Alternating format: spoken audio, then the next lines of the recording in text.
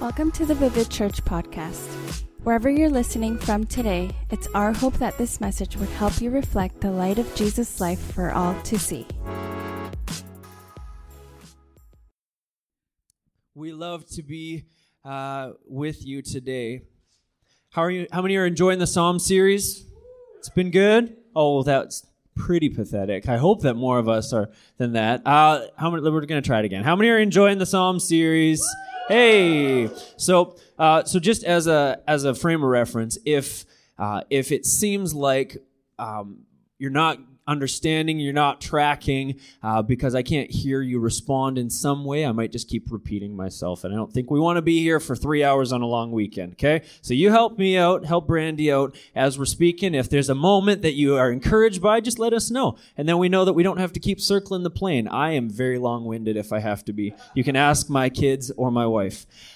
So good to be here. We are digging into Psalm 105 today. Psalm 105. So if you have your Bible, your analog Bible, or your digital Bible on your phone, something like that, if you're taking notes today, the title of today's message would be "Remember When ... Remember when... fill in the blank, whatever.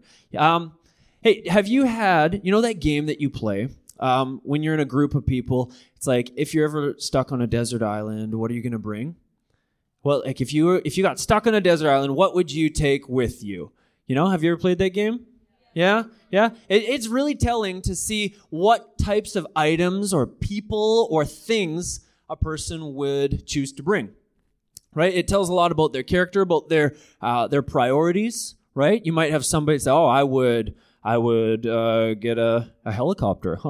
Then I can fly over whenever I want to. Someone who thinks that they're pretty funny or clever. Or someone might say, I would bring some tools so I could build a shelter. Or somebody may say I would have my one type of food that I can always eat. Or someone would say I'd bring a best friend. And other people, I guess, would say I'd bring my favorite book. I'm not a huge avid reader that much. And I think once I finish a book one time, I'm not going to keep reading it. Anyway, that might be you. You might be that person. Someone might just say, I'd bring a hammock, and I'm chilling out on a desert island because I'm an introvert, and that is just how I like it, So it tells a lot about a person by the types of things that they would consider are their greatest need. When we're going into Psalm 105 here, it reminded me of that because David is calling out to the people, and he's kind of really showing his cards on what he cares about the most. Okay, so a little bit of backstory. This psalm was written at a time when the Ark of the Covenant. So the Ark of the Covenant is essentially a box. There's this fancy box that God commanded the Israelites to fashion, and inside there was the 10 Commandments. There was actually a little sample of the manna that was in the desert that they stuck in there. And there was Aaron's staff was in there as well. And that's what we know, that those things were in this Ark of the Covenant. Have you ever watched Indiana Jones, Raiders of the Lost Ark? Yeah? Anyone? No one? Someone? Yeah. It wasn't exactly like that, but it's true. We don't know where the Ark is now, so it's this mysterious kind of thing. Anyhow, but the Ark of the Covenant wasn't just a box with a couple items in it. What it represented was God's presence.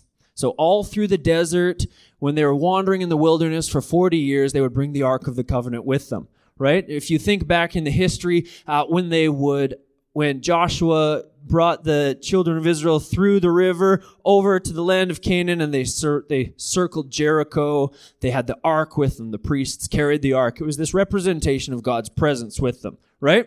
So the Ark held such a central point to the people of Israel, the Hebrews, as they traveled, everything. It was their identity. It was the center point of their worship. If the Ark isn't coming, we're not going because we're not safe, because that means God's not with us. That's how they would have equated it.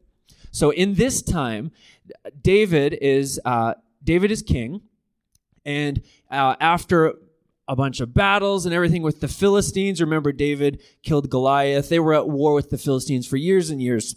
And there was one point where the Philistines actually captured the Ark of the Covenant. Okay, so they took it with them, and you should really read about it. You can read about it in 1 Samuel. There's there is a ton of interesting stuff that happens around that.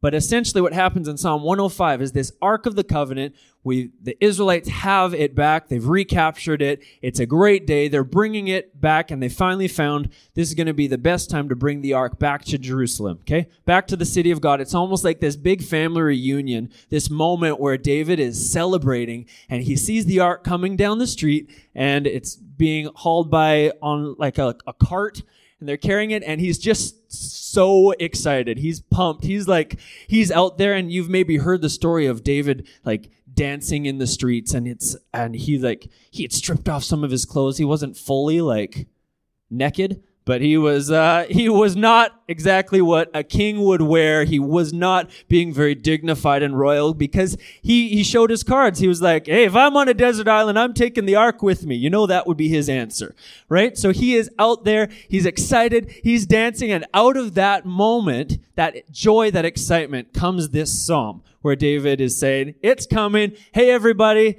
get on your feet. Let's dance. Let's get excited. Like if I'm going to translate that to modern day, and I think about if there's like social media, I'm like, David would be on all the platforms, okay? Like it would be on Instagram. It would be on Facebook if he was super old. It would be on like a lot of things. My kids tell me this, like, Mom, Facebook is for old people. Okay. It would be on all the things. He's so excited. And so the first few verses, he's excited, like calling everybody, like, do you know how good this is? This is so awesome. God has been so faithful. God is so good. He's excited. And then he goes into verses 3 and 4, and I'm going to read those. And he says, one translation says it like this: glory to his name. Let the hearts of those who seek and require the Lord rejoice. Seek and deeply long for the Lord and his strength. Seek and deeply long for his face and his presence continually.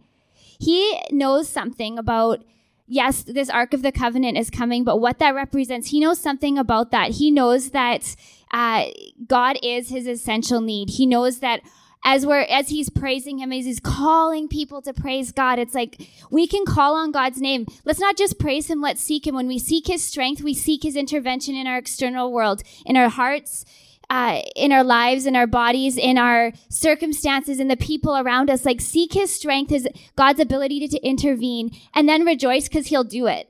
He will intervene. Rejoice because he'll do it. And then in the next verse, he says, seek and deeply long for his face and his presence. So whether circumstances and requests go our way or they don't, God's relationship with us, his presence with us kind of trumps it all. He's continually with us, and he's always developing spiritual maturity in us. And so it's like David's excited, and then he's like, seek God, seek his strength, seek his intervention in your lives, seek his face because his presence is with us. Seek that too, because now we're remembering more about who God is, and it's like flowing out of him. It's bubbling out of him. His intervention in our lives externally, his intervention in growing us and giving us the ability to navigate our life. Rejoice. He's saying, celebrate, be excited. God meets our needs. He meets them. He's good for it. Like seek him because he'll follow through. He's good for it. And then he goes on and starts talking about history. And I don't know about you, but I'm reading this and I'm like, okay, he's like, it's coming out of him. He's like, let's start from the beginning. Like this is where God started working in Israel. And he recounts all these events. But I also read that like, guys, like, are you not getting it? Like, no one's as jacked as I am. Like, I am pumped. Like, do I need to? Okay, it's okay. You're not getting it. I'm going to spell it out. Let's start from the beginning.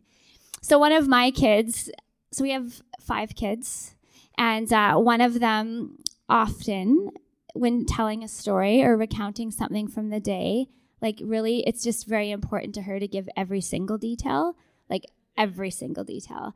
So it's like, and I love her for it. Like it's one of her best qualities. She's just very particular and precise and disciplined and amazing. And she also has an incredible gift to make a situation that would be accounted for in 2 sentences 12. Like it's incredible. So it's just like, it requires some patience, and I have to just like really listen and engage through the whole thing because it's important to her. And this is sort of how I think of David. He's like, okay, like, are you getting it? Like the ark is coming. God's presence is coming. It's being returned to us. God is setting us free. We're seeking him. He's answering.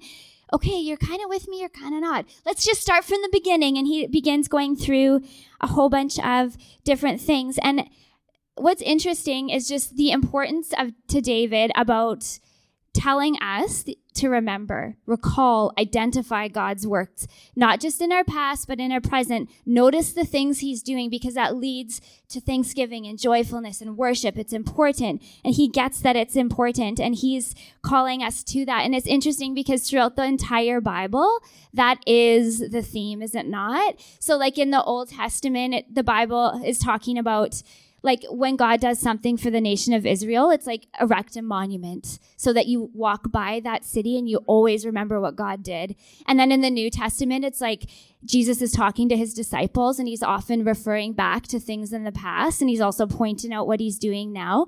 And even then, sometimes the disciples are having a hard time understanding what Jesus is saying and remembering and identifying what God is doing. Like it's not always clear in there, but Jesus is still calling them to notice the things, right?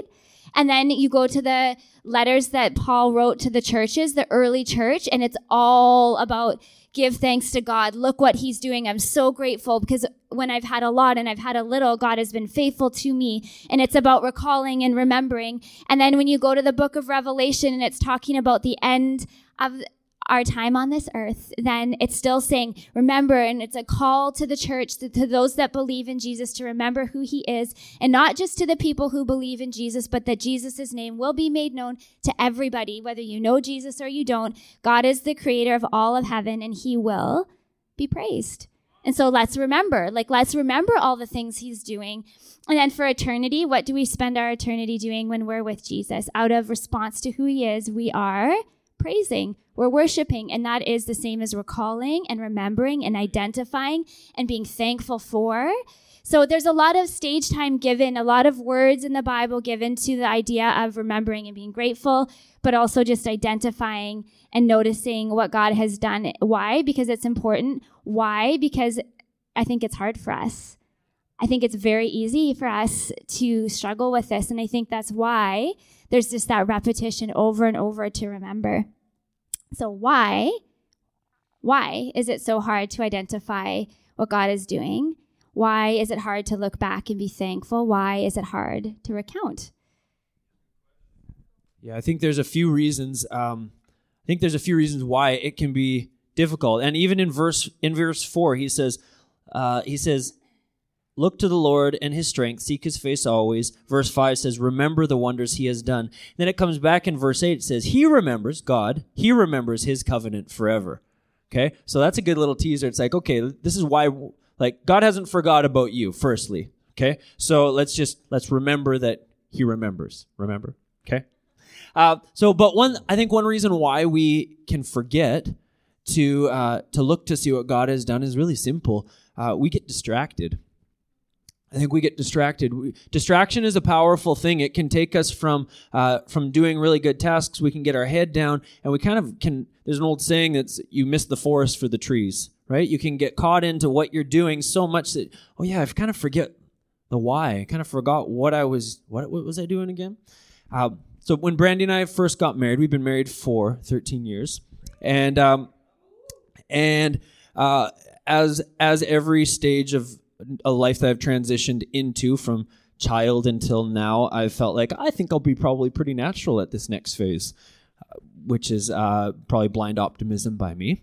And I got into this being married phase and thought I was going to be amazing at it and thought I had pretty high capacity. And I found when life gets complicated, it's so easy to get distracted. So I remember one time Brandy was working. We were both working different jobs, and I thought I'm going to be a great husband today. And I'm gonna get supper going, and then I'm gonna go pick her up from work. She's gonna come home. I'm gonna make some food for her. I'm so romantic. I'm great at this. And I got going, got my things, and of course I'm like kind of misjudging the amount of time it takes. And oh shoot, I'm looking at my clock. Okay, I gotta go. Gonna go pick up Brandy. Went and I got her, picked her up from work. Such a great guy. She hops in the car. How's your day, sweetie? Oh yeah, just here we are adulting and driving home, got into our apartment, and we got into the apartment, the bottom level. Man, smell something? I I just have to intervene here because our first apartment that we lived in was not in like the nicest part of town. And so like coming in and smelling something weird was also not like very, very out of the norm. Like this may have been a little bit of like the natural way things have gone. Fair. That's true. Fair. So it had an odd smell all the time, but this was a familiar odd smell. So going, we're on the third floor, so going up the stairs, and man, it's getting stronger. It came up to the top level, and it's like, it's a little bit cloudy up here. It's like somebody's like burning something. And I got into our apartment, and that's when it dawned on me I'd left the rice on the cooktop for, I don't even know how long I still don't really know how long to cook rice for. I kind of just do it until it looks right and feels right. So I got in there, and man, one of our new pots that we got for our wedding was completely charred just with this thick layer of burnt rice. And so making matters worse, I took it outside to get the smoke out of the house. I put it on our deck, which then eventually burnt a round hole on our vinyl deck. So it went from bad to worse, really. But it's so easy to get distracted. We can get into this mode of gotta do these good things. It can be good things, it can be bad things. But if we get so distracted that we're forgetting to remember where our source is, why we're doing it, the fact that Jesus wants to go with us in every day and all the tasks and everything, if we get so caught up in our stuff that we forget what God is doing in amidst it, we're missing it. And it's hard to remember what God has done when we don't leave space for it, right? When we allow ourselves to be so full of stuff that we forget to leave space. Interesting quote I read, somebody said, distractions make life seem way shorter than it is. Isn't that good? Distractions make life seem way shorter than it is. And I think that's one area that we struggle with, to remember what God is doing when we're distracted. Yeah, and I think another reason might be very simple. Like we have difficulty identifying what's God and what is not. And so it's hard to be thankful for something when we feel confused. So maybe that's because some people in this room, maybe for you don't know who Jesus is yet, or you just are here with questions, or it's a long weekend and you came with a family member or friend. And so there just isn't an understanding of that. There isn't a relationship with Jesus. You don't know those things. Or maybe it's because sometimes it's like we pray for something or we ask God for something and it doesn't happen, right? And then it's like, well, does that mean that like that's not God? And then it like throws you off, right? It's like, so if like God, if I ask for things and then like God, okay, Lord, help me have a parking spot. Like I have to go into Superstore. Like I really like just need a parking spot.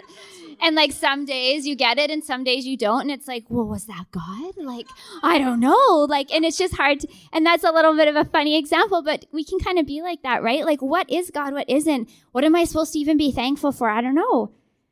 Another reason I think about why it can be difficult is sometimes we can say, oh, like, I'm just not that kind of person. Like, I'm not an optimist, and it's hard to just see the good things. Like, it's hard. Like, I don't think like that. So here's the thing that's interesting is that Joel and I are very different. Joel is an internal optimist. Like, honestly, our house could be burning to the ground, and we are in it, and with rice. We could be in there and he'll just be like, I think it's going to be okay. Let's just talk about all these great things. Meanwhile, I'm like, like we got to get the kids. We got to get out. It's smoke. Like, And so when we've gone through hard things, it's interesting to see our stress response and how different it is. Like Joel will be like, if he's feeling low, which doesn't happen often, but we've gone through a lot of hard things. And so when that's happened for him, he'll be like his low will be like, maybe he'll be a bit more forgetful or whatever, scattered or something, or not as motivated, but he'll be like, if you were to ask him, like on a scale of 1 to 10, like, where is your morale? He would be like, it's not very good. It's like a 7. Like, what? Like, and my stress reaction is like go mode. Like, I'm like, just get the things done. Let's just power through. We're just going to like learn all the things we can learn. Let's overcome. But then my morale, I'm like, my low is a low. Like, it is a low. And then when I'm living with that, it's like the comparison couldn't be further away from each other. Like, I'm like, well, guess we're failing all of life. I guess everything, what is a good thing? I don't know. What does that mean? Like we are just like very different, you know? And so it could be easy for someone like me to be like, oh, it's just not my personality type.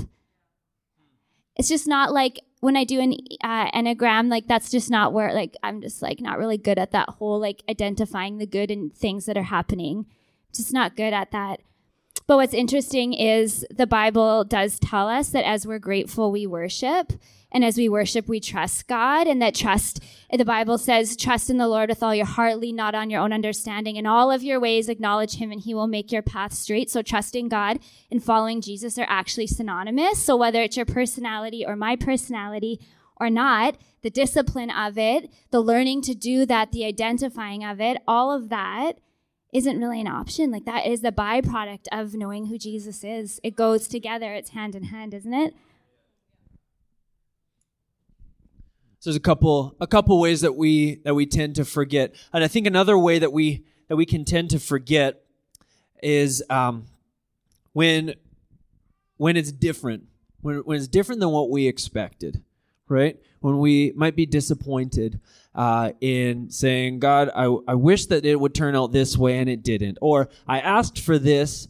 And what seems like you didn't hear me, Lord, because I did ask for this thing and you gave me this other thing instead. And although this other thing may be helpful in some ways, it's not exactly what I feel like I want. And then we kind of write off the thing that he actually did give us, right? The Israelites were in the desert and they said, we need food. So God gave them manna, this wafery, sweet little cereal kind of thing. And he gave it to them every day. And then after a while, we don't have any meat. Okay, so you ask for meat? Sure, I'll give you some meat. Gives them that. And then, now we need more water. And sure, okay, go here. We'll do this. We'll get some water. God is continuously meeting needs, but I think if he's not on our beck and call, sometimes we feel like he doesn't really care, or we write off what he's actually done, and we tend to forget. When I was 9 years old, my 9th birthday, I still enjoy getting older every year. I kind of like, all right, sweet, it's another year older. That's fun. That's different, whatever. But when I turned 9, I was so excited. We're living in Prince George, and got this. It was my 9th birthday. Really excited obviously for presents, as 9-year-olds would be. And I remember unwrapping this present, and I looked at it. And it was this game that my parents got me. Now, when I was younger, I didn't love math, okay? So math was not my favorite subject. My mom spent a lot of time with me trying to understand math and trying to be creative in how she explains it. I'm okay with it now, but it took some time. I'm a bit of a late bloomer. But I opened up this present, and it was this board game. It was like a Scrabble math combo called Smath. And it was like, instead of doing letters on the board, you're doing equations. And then it's like, oh, you did 2 + 2 = 4. I'm going to do 4 × 8 equals, and you get the idea. It wasn't rocket science. However, not exactly what I had expected to open on my 9th birthday was, my birthday's in November. We're just leading into the Christmas break. And guess what you get to do over Christmas is like a fun math game.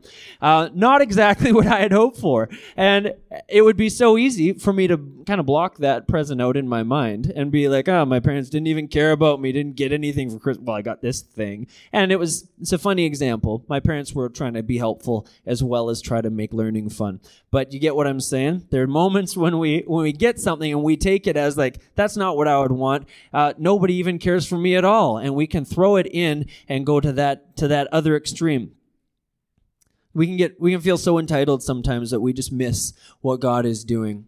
And that kind of can block us out. So it sounds harsh, but I think in reality, if we were to look at our lives, there are moments where we expected something and we didn't get it.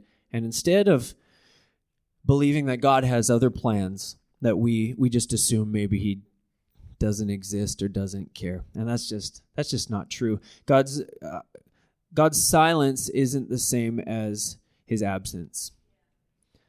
And I was talking with one of our kids just the other day about this, and as we pray for things, and when they don't happen how we want, and when we don't feel what we are told we should feel, all of a sudden we expect, does that mean God is not working? Is God not even here? Does he not even care? But in reality, his silence sometimes is his way of getting us to draw a bit nearer, because we ask and we want quickly, right? Ask, where is it? Where is it? We're an instant culture. We're instantaneous. And if we don't see it now, we expect that it's not there. And sometimes God's just want to shh. Just wait. Just wait for a second. You're not ready yet. You don't know what is coming. Just shh. And I think sometimes when we still ourselves and we don't expect that we know what is best, we just let him speak to us and let him provide in his way. And it's not always easy to take. And truth is, sometimes we still have to work through the feelings of being disappointed. But his silence is not equal his absence. And so kind of 3 camps we talked about, right? What were they? Being distracted, difficulty identifying who God is and what he's doing or what he's not doing. Or we're expecting or looking for something different than what we're getting. And then it's hard to see God in that too. So a few things that I think can help us get better at this is firstly to know that the Bible says that every good and perfect gift comes from God. And that in him we live and move and have our being. And so the ability to get up every day is God giving us breath. Every good gift. What are those good gifts? Some of those things are, and this is what David is talking about. He's giving some examples. Some of those good things are when God intervenes in our circumstance. He gives us that instantaneous answer, like I'm praying for healing and I received it. I'm praying for a visa to come in so I can stay in the country and I got it. I'm praying that God would protect me in this traveling, and he does. It's like those are things that are God, and those are things in the moment that are helpful and boost our strength and our faith and bolster us, and those are God. And in verse 24 in Psalm 105, it says, "There the Lord increased the number of his people and made them more powerful than their enemies." They became overcomers. They became more powerful than their enemies. That's a miracle, and that's God at work. They exhibited in verse 27 his wondrous signs among them. So he's talking about the Israelites when they're still slaves in Egypt. And he says, great miracles they did in the land of Ham, which is Egypt. But then, and if we're honest, we don't live every day with those big miracles that are happening instantaneously, you know? Like that's not, it's like when you read a history book and it tells you like, it just like lays out so nicely, like 500 years of history. And it's like, wow, this must have been a very exciting 500 years. Like it's like one big pinnacle to the next, to like something dramatic and terrible, to the next great thing. But like it doesn't account for all the in-between time. Like we're not talking about like, and then they got up and for 10 years, nothing was different. Like that doesn't feel noteworthy, right? But that is so much of where we actually spend our lives. And God is working in those times too. He's working in us, like in our hearts. And I love the way verse 19 is written. And it says, until the time came to fulfill his dreams. So we're talking about Joseph. Joseph is a character in the Bible. He was sold by his brothers into slavery. He had this dream of his brothers bowing down, and they got mad at him and sold him because he shared that probably a little bit arrogantly. And then he became king, or not king at first, but he became like a man of power. And so at this time, this verse 19 is saying, until the time came to fulfill his dreams, the Lord tested Joseph's character. And one translation describes it as like testing his character and refining him. So in all that in-between space, where there's not the dramatic high highs and the big miracles that are instantaneous, the things that feel big, God is refining us and he's growing our character, and that's a miracle. That's God at work. He gives us the ability to steward God's blessing and favor in our life, in our businesses when things are going well. He gives us the ability to wisely navigate challenges around us. And guys, he gives us, and I think this speaks to all of us at some point in our life, he gives us the fortitude to stand when wind and waves and desert sand are pummeling us. He gives us the ability to stand, and that is God at work. And so if ever we can't know what God is doing, oh man, we've all been through some hard things, and God has sustained you. Whether you recognize him as your sustainer or not, our ability to do that, because that is a good gift, comes from God every time. And so while we're living kind of between what we've asked God for and waiting to see how that translates, like there's no time wasted. God is faithful and unable to be stagnant. In verses 39 through 42, it says, he spread out a cloud as a covering and a fire to give light at night. They asked, and he brought them quail. He fed them well with the bread of heaven. He opened the rock, and water gushed out. It flowed like a river in the desert, for he remembered his promise that he had given to his servant Abraham. He gave a cloud in the heat of the desert to the Israelites while they were wandering in the hard spaces. He gave a cloud, not just a cloud that just covered them. Actually, like scholars would believe that it was like a cloud covering everywhere. So it's not like they could take a wrong turn and step out from under it and then be scorched. It's like it is big and it is over it all. And that cloud covering protected from being scorched by the sun and falling asleep and never waking up. Like it allowed them to continue going on. And then God gave fire by night, because the night is scary, because we're blind, because we can't see, because animals came out at night and insects. And God gave a little bit of light so we could see just enough. They could see just enough to keep on going. And that's God at work for them and for us every day in our lives through all of the things. He supplied them with manna, like Joel said, from heaven, so gave them the thing that they needed physically to survive. But then they asked for something more, and God is good. And he's like, you know what? I'll give you that too, because you asked me and I love you, and I'm going to supply that for you too. So when we have those things that just feel kind of like a bonus or an extra, I feel like that's God at work too. And then he opened the rock, and water gushed out. It flowed like a river in the desert. That's such a profound picture. Here they are needing water. God provides water for them out of a spot that they maybe wouldn't think to look. And not only did he provide water, but it's like it says it gushed like a river. Like, how many of you have been to a beach with sand? You know, like when you're a kid or you're like us playing with their kids, we're like dumping water to build a sandcastle. And what does the sand do to the water? It just like sucks it all in. Right? And so you can see like a little bit of where the water was, but it doesn't take long for it just to sort of dissipate and be gone. And you're back just to the sand, right? But this imagery is actually not that at all. It's like the water gushed like a river in the sand. It didn't get swallowed up. It didn't go away. It didn't dry up. It was there and obvious and clear and available for us to like draw into and just to remain constant for us. And then finally, for he remembered his holy promise given to his servant Abraham. God doesn't forget. God is unable to change. And so when we're looking at trying to identify what he's done, you look at all the good things like we just talked about, through the high highs and the low lows, the things that he's intervening in our lives with that are practical and the things that he's developing in us. Oh man, like if I think about when I was in college, I thought I could not be busier. I'm like, I'm going to school. I'm doing classes. I'm working, like volunteering. Like I can't imagine being busier, because that was the full extent of my capacity at that space of my life. But here at this space of my life, I look back at that and I'm like, oh, that's cute. That's cute. But that was what I had capacity to do then. And my capacity is different now. We do different things now.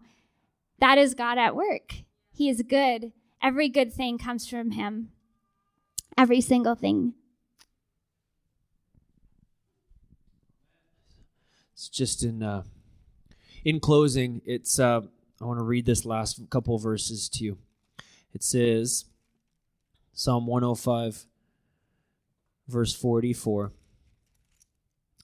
Verse 43. He says, he brought out his people with rejoicing, his chosen ones with shouts of joy. He gave them the lands of the nations, and they fell heir to what others had toiled for, that they might keep his precepts and observe the laws. Praise the Lord. It's almost coming full circle where David is saying, remember when God brought us into the promised land, that land flowing with milk and honey. It was this oasis, this garden-like area after they'd gone through the desert, being brought into a garden. Kind of sounds like when God brought Adam and Eve into a garden, doesn't it? It's this full picture of this God saying, not only am I going to provide a great place for you to be, but I want to dwell with you. I want you to have your needs met. I want you to be comfortable, and I want you to be taken care of. Not comfort for the sake of just putting our feet up, but I want to take care of you. And God remembers, and I think it's important to remember that without stopping and recalling what God has done, that's when our worship stops. Our worship stops, our dependency on Him stops, our peace stops, because then we're working for ourselves, we're striving, we're trying to get done what we need to get done, and we forget what God has done. We hope that you enjoyed this edition of the Vivid Church podcast. For more information about Vivid Church, check out our website at www.vivid.church or look us up on Instagram at vivid.church. Have the best day.